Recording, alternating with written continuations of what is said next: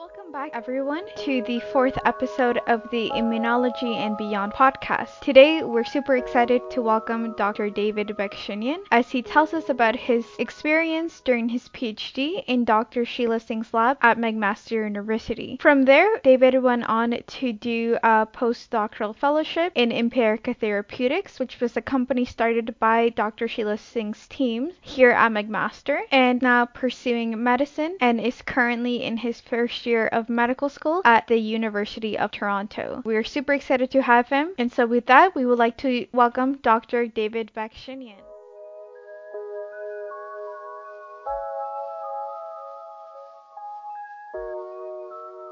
So for the first question, what I wanted to do was kind of give our listeners the opportunity to get to know you a little better before we jump into the nitty-gritty details of about your life and your professional career. And I think to do that, it would be good to kind of start from the beginning.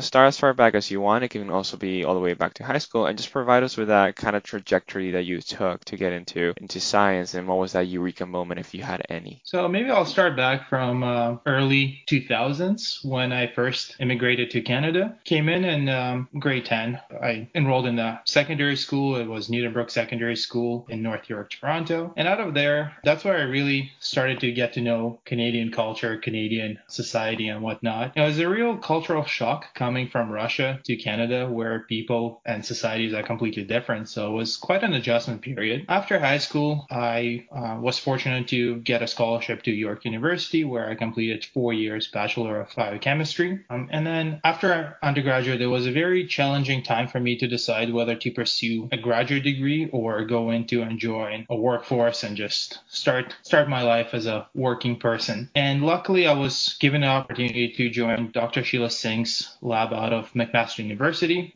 So that was already 2013. And I joined as a master's student. And I was given a project to work on pediatric medulloblastoma, a very aggressive pediatric brain tumor, which I was very excited to become part of that research. After a year and 4 months, I believe, I applied to transfer into my PhD, which I was successfully granted the permission to. And I started my PhD in early 2016 and continued on until I graduated with a doctorate degree in April 2019, after which I switched my career path a little bit and I joined Empirica Therapeutics, a startup out of McMaster University, also out of Dr. Sheila Singh's lab. And then I worked there as a postdoctoral fellow for about a year, and we were acquired by an American company, Century Therapeutics, which were very excited and thrilled about the research happening at McMaster. So they decided to open a Canadian Century Therapeutics Canada. And I worked there as a scientist for 3 months until I was accepted into a medical degree program out of University of Toronto. Just starting my medical career this month. Yeah, that sounds like quite the journey. I think it would be really helpful if we could dive a little deeper in kind of your PhD and I guess like your research experience that you had in Dr. Sheila Singh's lab. And specifically, if you can tell us a little more about why you decided to focus in pediatric medulloblastoma and kind of what led you down that path and what you learned from that experience. Yeah, it's a great question. And I think I was always interested in cancer biology because unfortunately,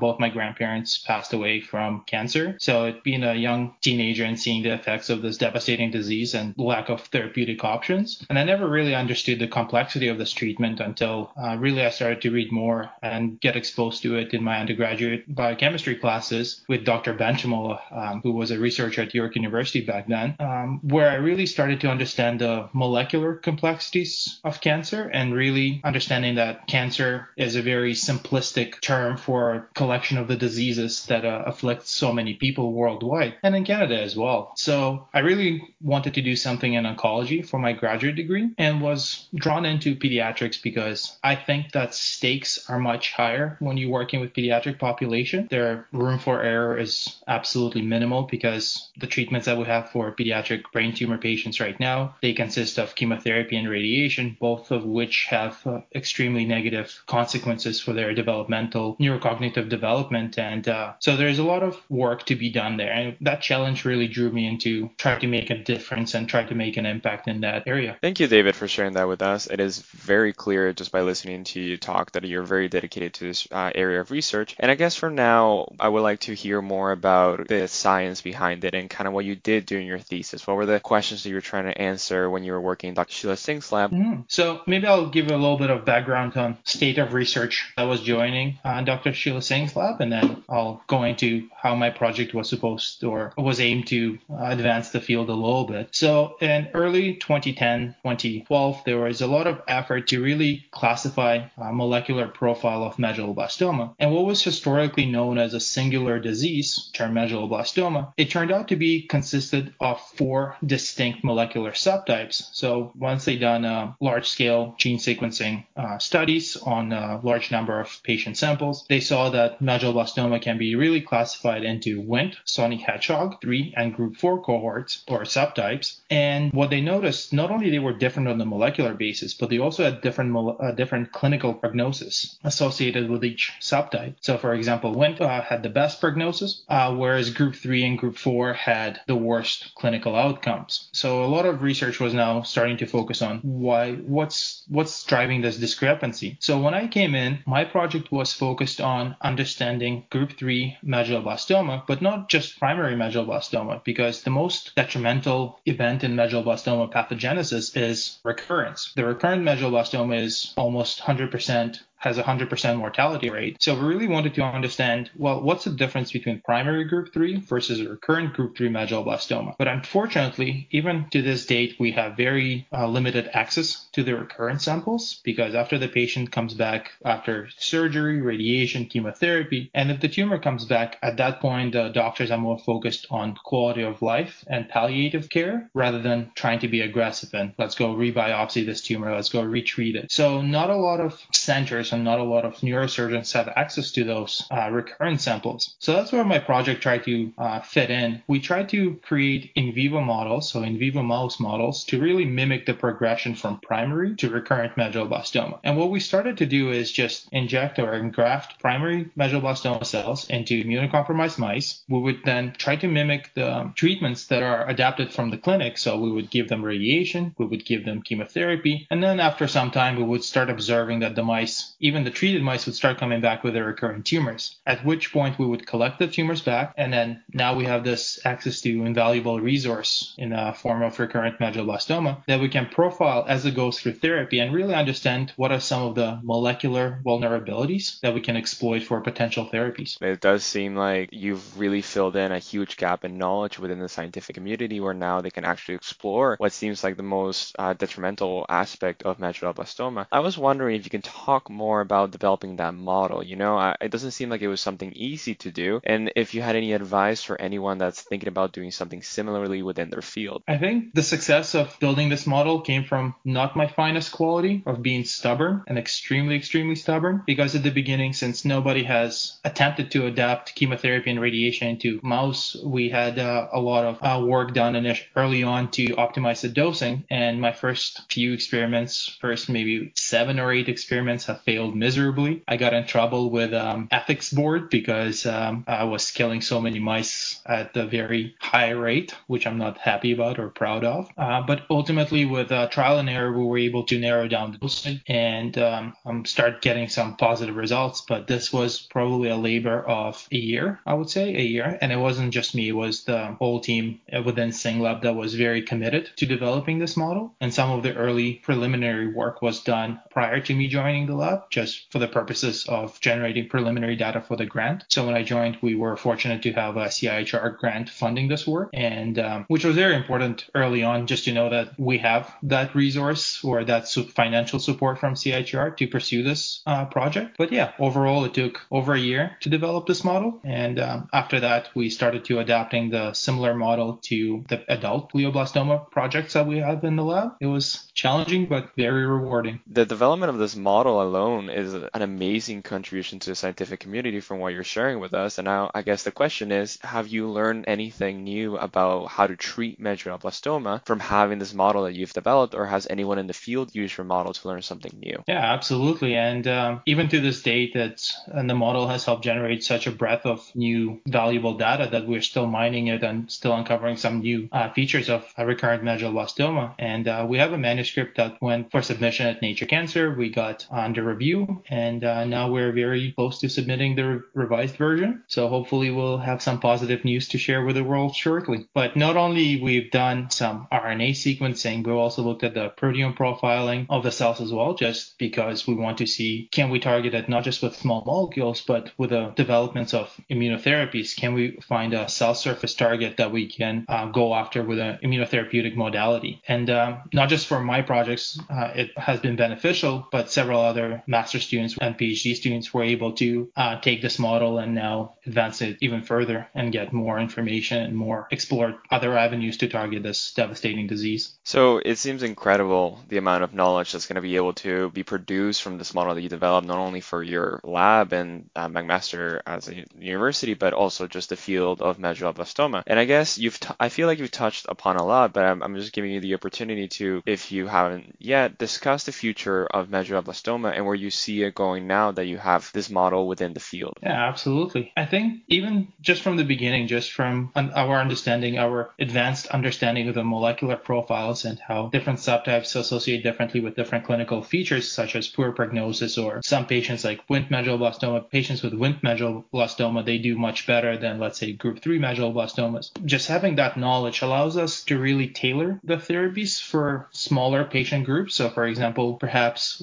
the couple of clinical trials ongoing now are trying to de-escalate the chemotherapy and radiation that are used to treat Wnt patients, and that hopefully will minimize the negative sequelae that this cytotoxic therapy has on the developing brain. Whereas on the group 3 side of things, the more aggressive subtype, what we're trying to do now is really appreciate the complexity of that disease. And I think we're getting very apprehensive about hoping for one drug wonder, and we're really appreciating the need for combinatorial therapies. So not only are we looking for new targets, but we're also looking for synergy and potential combinations of drugs we can test. And that goes beyond just small molecule inhibitors. And now we're expanding our arsenal with CAR T therapies. There were some successful studies, in vitro and in vivo studies, from Dr. Michael Taylor, who published work with a tri-specific CAR T cell for medulloblastoma, which is kind of setting the stage for new advancements in the treatment of this disease. I think we're very interested in hearing about your experience that you had in Empirica Therapeutics and kind of working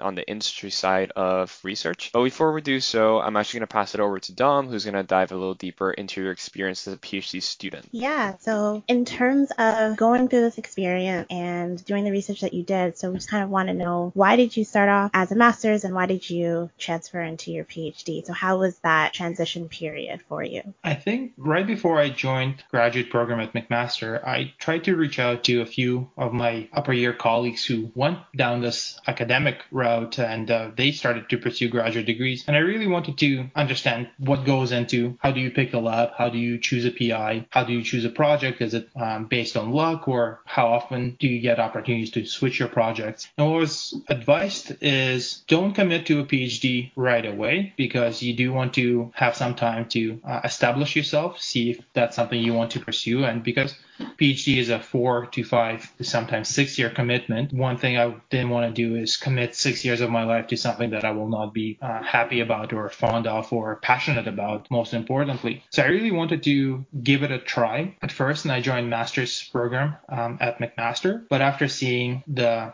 rewards that come with research and the rewarding experience that comes from a successful project, I was hooked and had no hesitation on transferring to PhD at that point. But it was definitely not a direct decision. I did not know that I will go into PhD as I was joining my master's, but as soon as I started getting a hang of the project, getting a hang of the techniques needed to make me successful, and realizing that maybe I do have the skills to succeed, that's when I decided to transfer and continue on. Yeah, that's actually really important. Actually, just making sure that you take the time to figure out if this is something that you enjoy and a lab that you enjoy. So what are some of the advantages of that transfer, starting off as a master's and then transferring into your PhD? Yeah, I think the biggest advantage is that you are familiar with the lab already. You're familiar with all the techniques. So you don't need to go through another year of training. So your first year of master's doesn't really count as a master's. I would not consider that my master's. I would consider that as part of my PhD. It just at the time I was pursuing my master's. But that year was really my buffer year where I started learning about the lab, really started to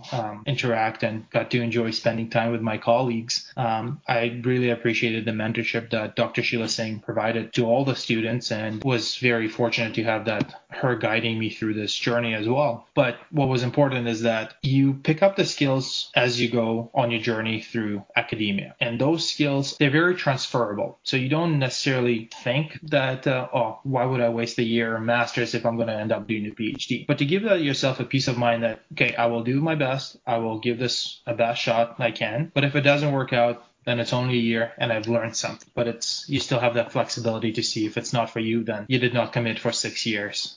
I also wanted to know, in your PhD, what were some of the most difficult moments? Because I know pursuing a PhD is not for the faint of heart. It's not something that really easy to do. So I just wanted to know, in your opinion, what were some of the hardest moments of your studies, if there were any? Yeah, and I think every single graduate student pursuing a PhD or any graduate degree goes through an emotional roller coaster in a way, where you go from the highest of the highs, where you're the only person who knows something, which is addicting. That feeling is really, really addicting, because as you do research, you get yourself to a point where if your experiment works and you know that you're the only person to have this result in front of you, that's such a eureka moment in a way. So you really come home, you're like, this was a great day. I'm going to publish a paper. So you type up your manuscript, you submit it, and then you face the harsh peer review process. And that can really be challenging for a lot of students, just because, for example, one of my papers, we submitted that manuscript to 11 different journals before it found its home in Oncogene. And during those times, you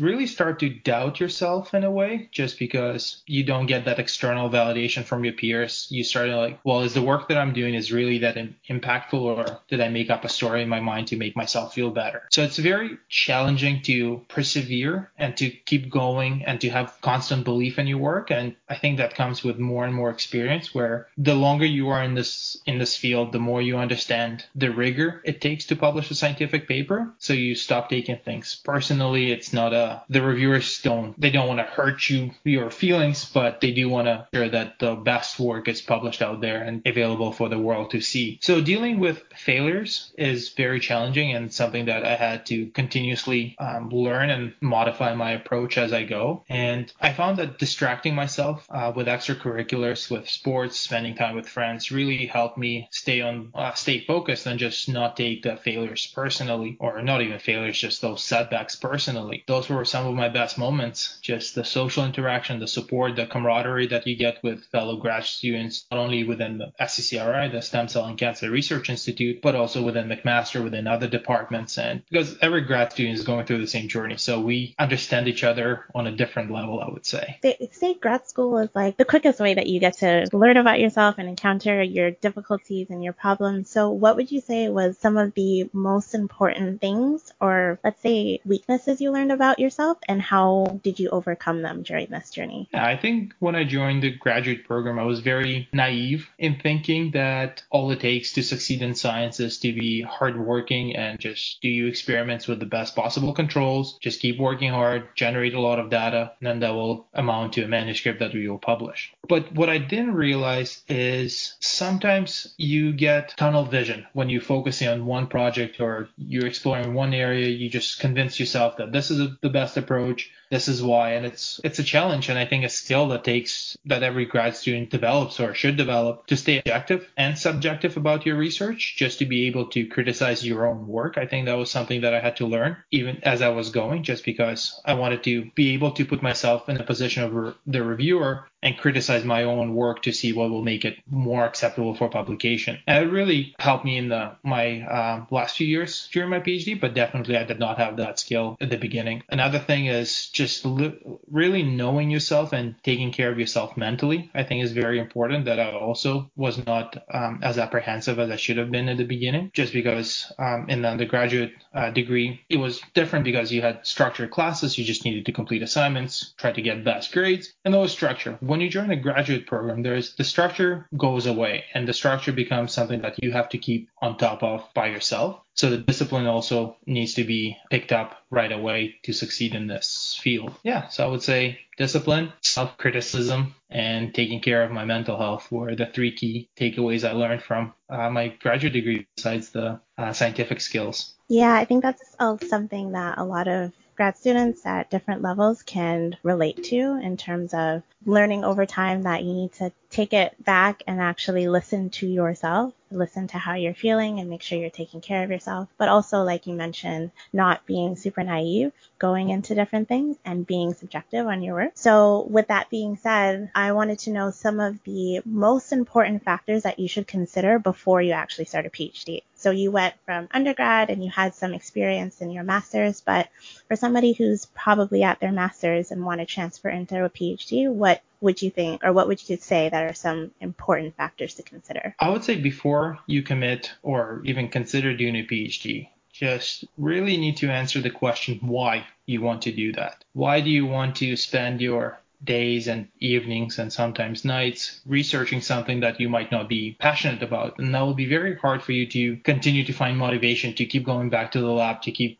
trying different experiments, because experiments never work on the first or rarely work on the first try. So you really need to have this intrinsic drive.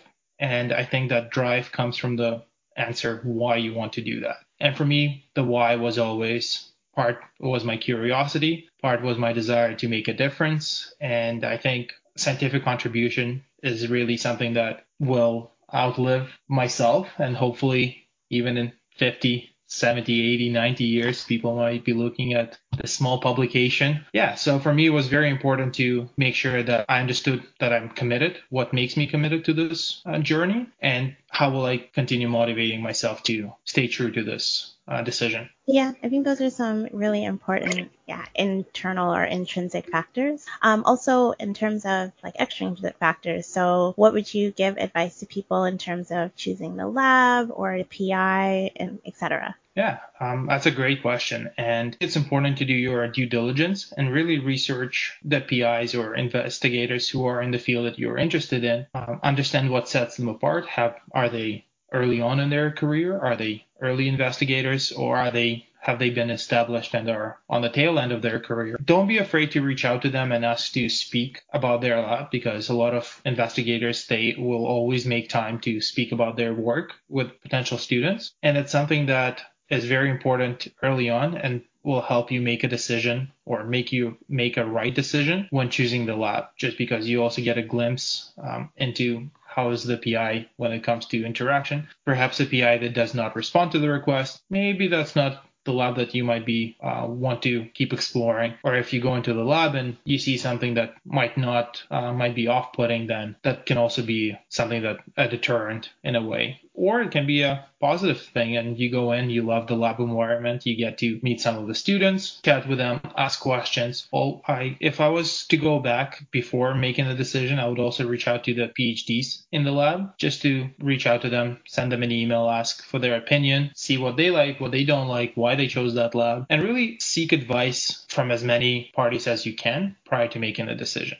Yeah, so that's like good advice in terms of going in and having a feel for the lab before you actually commit to the lab. And it's just kind of a trend that you've been mentioning. Just before you decide to do something, take the time to look at it, understand it before you're making your commitment. So I guess with this last question on this section, what were the most fondest moments? What were your best moments in your PhD? My fondest moment was when, and this will sound very strange, but when one of my treated mice showed signs of brain tumors after 2 weeks of being tumor-free, it was the most euphoric feeling of my PhD by far. Just because knowing something that succeeded after a year of failures was absolutely indescribable. But even besides science, the connections I made with people all over McMaster, or even attending conferences, and really getting involved in extracurriculars was fantastic. Yeah, I can only imagine in terms of your research, I can only really imagine after working on this model for a whole year, going through all of these problems with ethics and failed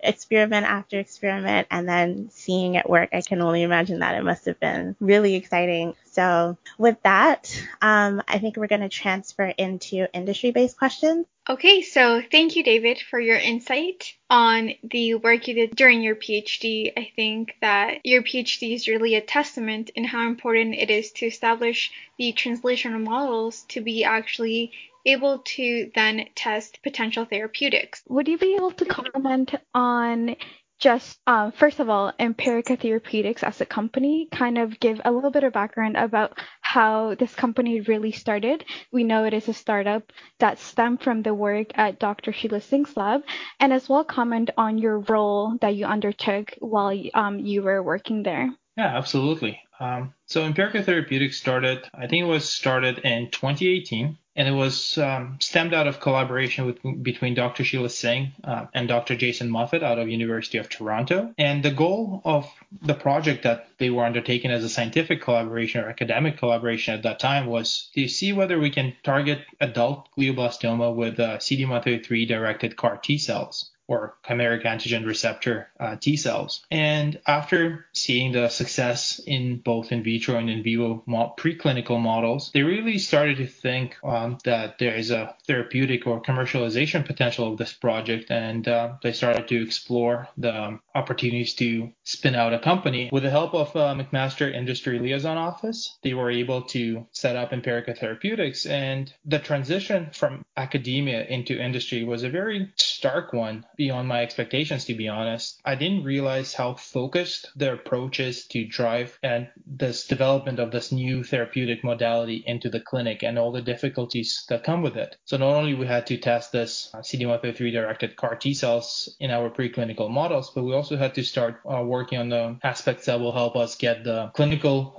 clearance and just get the clinical approval from Health Canada to use this treatment modality on the patients. So the work was very focused on one project: how can we make the CD133 CAR T better, and how can we get this to the clinic ASAP? And there was a stark contrast with the work that I was doing in academia, where I had a lot of freedom in terms of exploring different projects and I had different avenues to pursue, whereas in industry was, let's get this CAR T into the clinic now. And so what were some of the considerations you took before deciding to continue on with working at Empirica as opposed to looking at other postdoctoral research positions in other academic labs? What was the main reason that you decided to continue that route? That's a great question. And the decision to join industry at that particular point after my PhD was mainly driven with the thought of getting complementary expertise that will help me to continue on to translate research findings into the clinical setting. And because I already felt that I have a background in basic science, I can run the in vivo and in vitro preclinical models, but I really had no exposure to what it takes to get a therapeutic modality into the clinic. So I really wanted to get exposure to that side of things and really understand the behind the scenes. What are some considerations? What makes a good therapy go into the clinic versus something that has no potential of reaching patients? Because ultimately my goal from the PhD was to help make new treatments and translate some of the research findings that we've done. So I thought that perhaps the best way to do is to get a complementary skill set in the industrial setting. And would you be able to comment on have the company able to reach phase 1 clinical trials? So before acquisition by Century Therapeutics, we had a meeting with Health Canada where we got very positive results and we were working towards the phase 1 trials, but we weren't there just yet. It's going to be very exciting to see how that progress continues now that Empirica has been acquired. And so would you say that throughout your PhD, you were able to actually get those skills necessary to be in industry? Or is there any advice you would give to PhD students that are looking to do maybe a postdoc also in industry, whether it be acquisition of not just lab skills, but other certain soft skills that may be critical to that type of work? Yeah, absolutely. And I think doing an industrial postdoc, it really does have benefits of both worlds. Not only you continue to do the academic work where you do hands-on work with and conduct research, but you also get to interact with business personnel or business developers and industry leaders where you get exposure to understanding the different mindset that are involved in translating a therapeutic into the clinic. So it's not enough to have a great scientific idea. It's also you need to know and understand what it takes to get it to the clinic. And I think meeting different people with different perspectives was the highlight of my tenure as a postdoctoral fellow with Empirica, just because it was instrumental and eye-opening in my idea of what it takes to get into the clinical trial. But if I was to give an advice to a PhD student considering an industrial PhD, I would say really also consider whether you see your career as a basic scientist or basic academic research, or are you more thrilled with a translational research? Because if you're going to stay with basic science, there's probably limited benefits of joining industry. But if you do see yourself as somebody translating or hopefully opening companies on your own and in the future, then getting exposure early on will be extremely important. Okay, well, thank you for your insight. We know that you're pursuing medical studies, but do you think you would ever consider again establishing collaborations within industry later on in your career? Yeah, and that's exactly where I want to go with my career trajectory, just because I think I positioned myself in a triangle in a way where one corner is my academic background, second corner is the industrial exposure that I had with Empirica and Century, and then now I'm completing this triangle with my medical education. And I'm hoping that combination of those three perspectives put me in a position to make the most impact in terms of not only understanding the disease from a clinical perspective and how it affects patients, but also understand the disease on the molecular level, but also be able to translate those findings into the clinic with the industrial expertise that I have in the industry that will work together to get me into position to make the most difference. You mentioned your career trajectory and kind of trying to merge the triangle together of the different perspectives. So starting off in grad school, did you always see yourself merging these three worlds together, or was it something that developed over time? It's definitely something that has developed as the time went by and as I learned more and more about myself and the project and the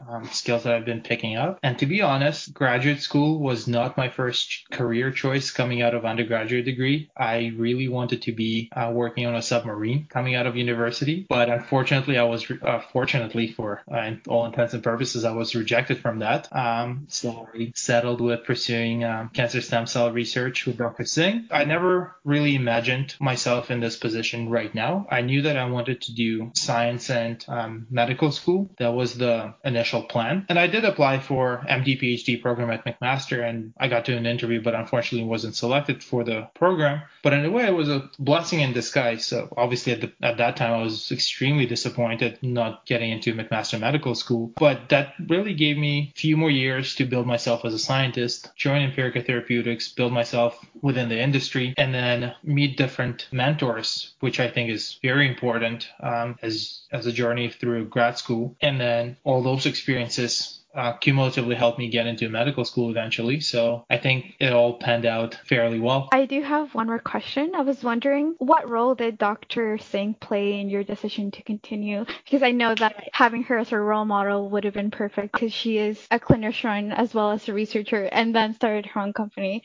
And so would you be able to comment on that a little bit? Yeah, absolutely. And I think that the reason why I wanted to join McMaster Stem Cell Cancer Research Institute, specifically with Dr. Sheila Singh, is not only she's a neurosurgeon scientist, but also she's a mother, a wife, and an amazing multitasker. I'm not sure how she does it, but I just wanted to really be mentored by somebody who is so capable of multitasking and can switch their thinking and their problem solving skills on the fly. So one moment she's talking about a case she had on the clinical side of things, and next thing she's updating me on a new collaboration that we can pursue in a scientific area. So having that mentor early on really cemented my desire to continue on with both academic and medical studies. And I might not become a neurosurgeon after all, but definitely a clinician scientist. So just before we end things off, I know that you also have another extracurricular activities, specifically ones that are geared towards helping your fellow graduate peers to connect with one another. So I was wondering if you can expand a little more into that. Yeah. So during my PhD, I was fortunate to attend a few conferences, both local, international, international and within Ontario. And one of the conferences was OICR-sponsored Translational Research Conference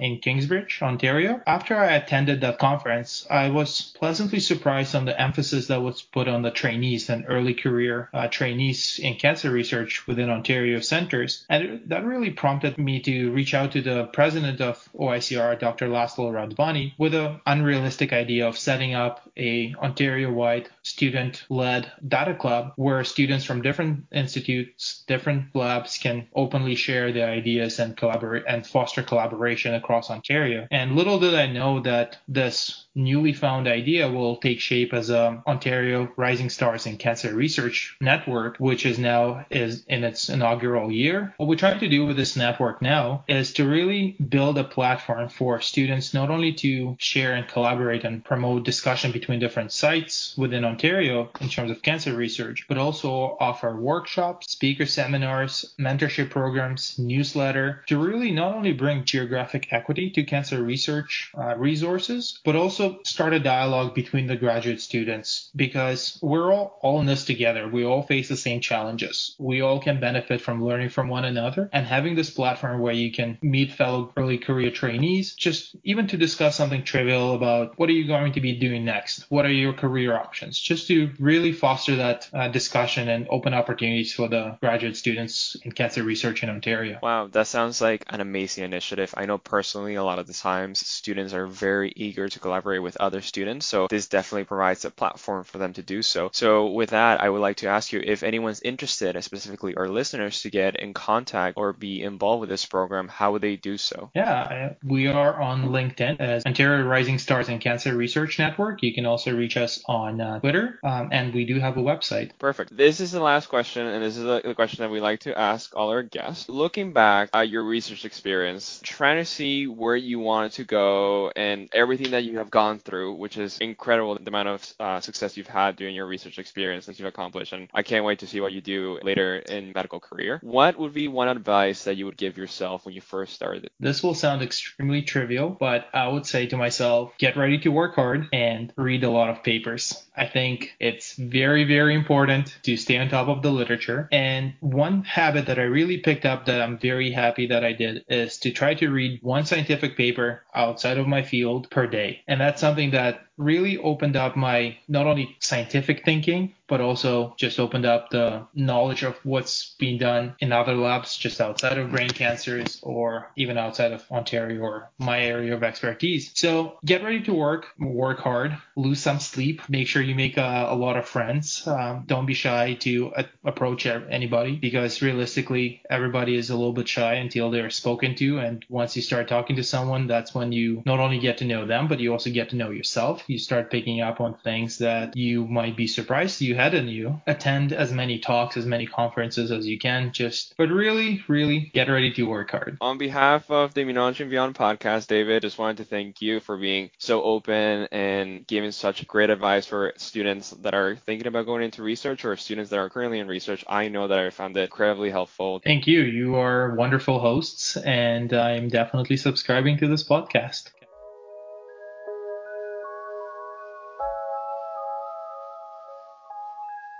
Welcome back, everyone. We'd like to thank David for taking out the time to do this interview with us and also sharing the challenges and the triumphs that he experienced through graduate school and providing us some insights on how he plans to combine academia, industry, and clinical work. And with that, we would like to say thank you for tuning in, and make sure to follow us on Twitter at Immuno and Beyond and leave us any comments or reviews. Also, make sure to follow the McMaster Immunology Research Center on Twitter at MacImmunology, as we'll be sharing some additional information there.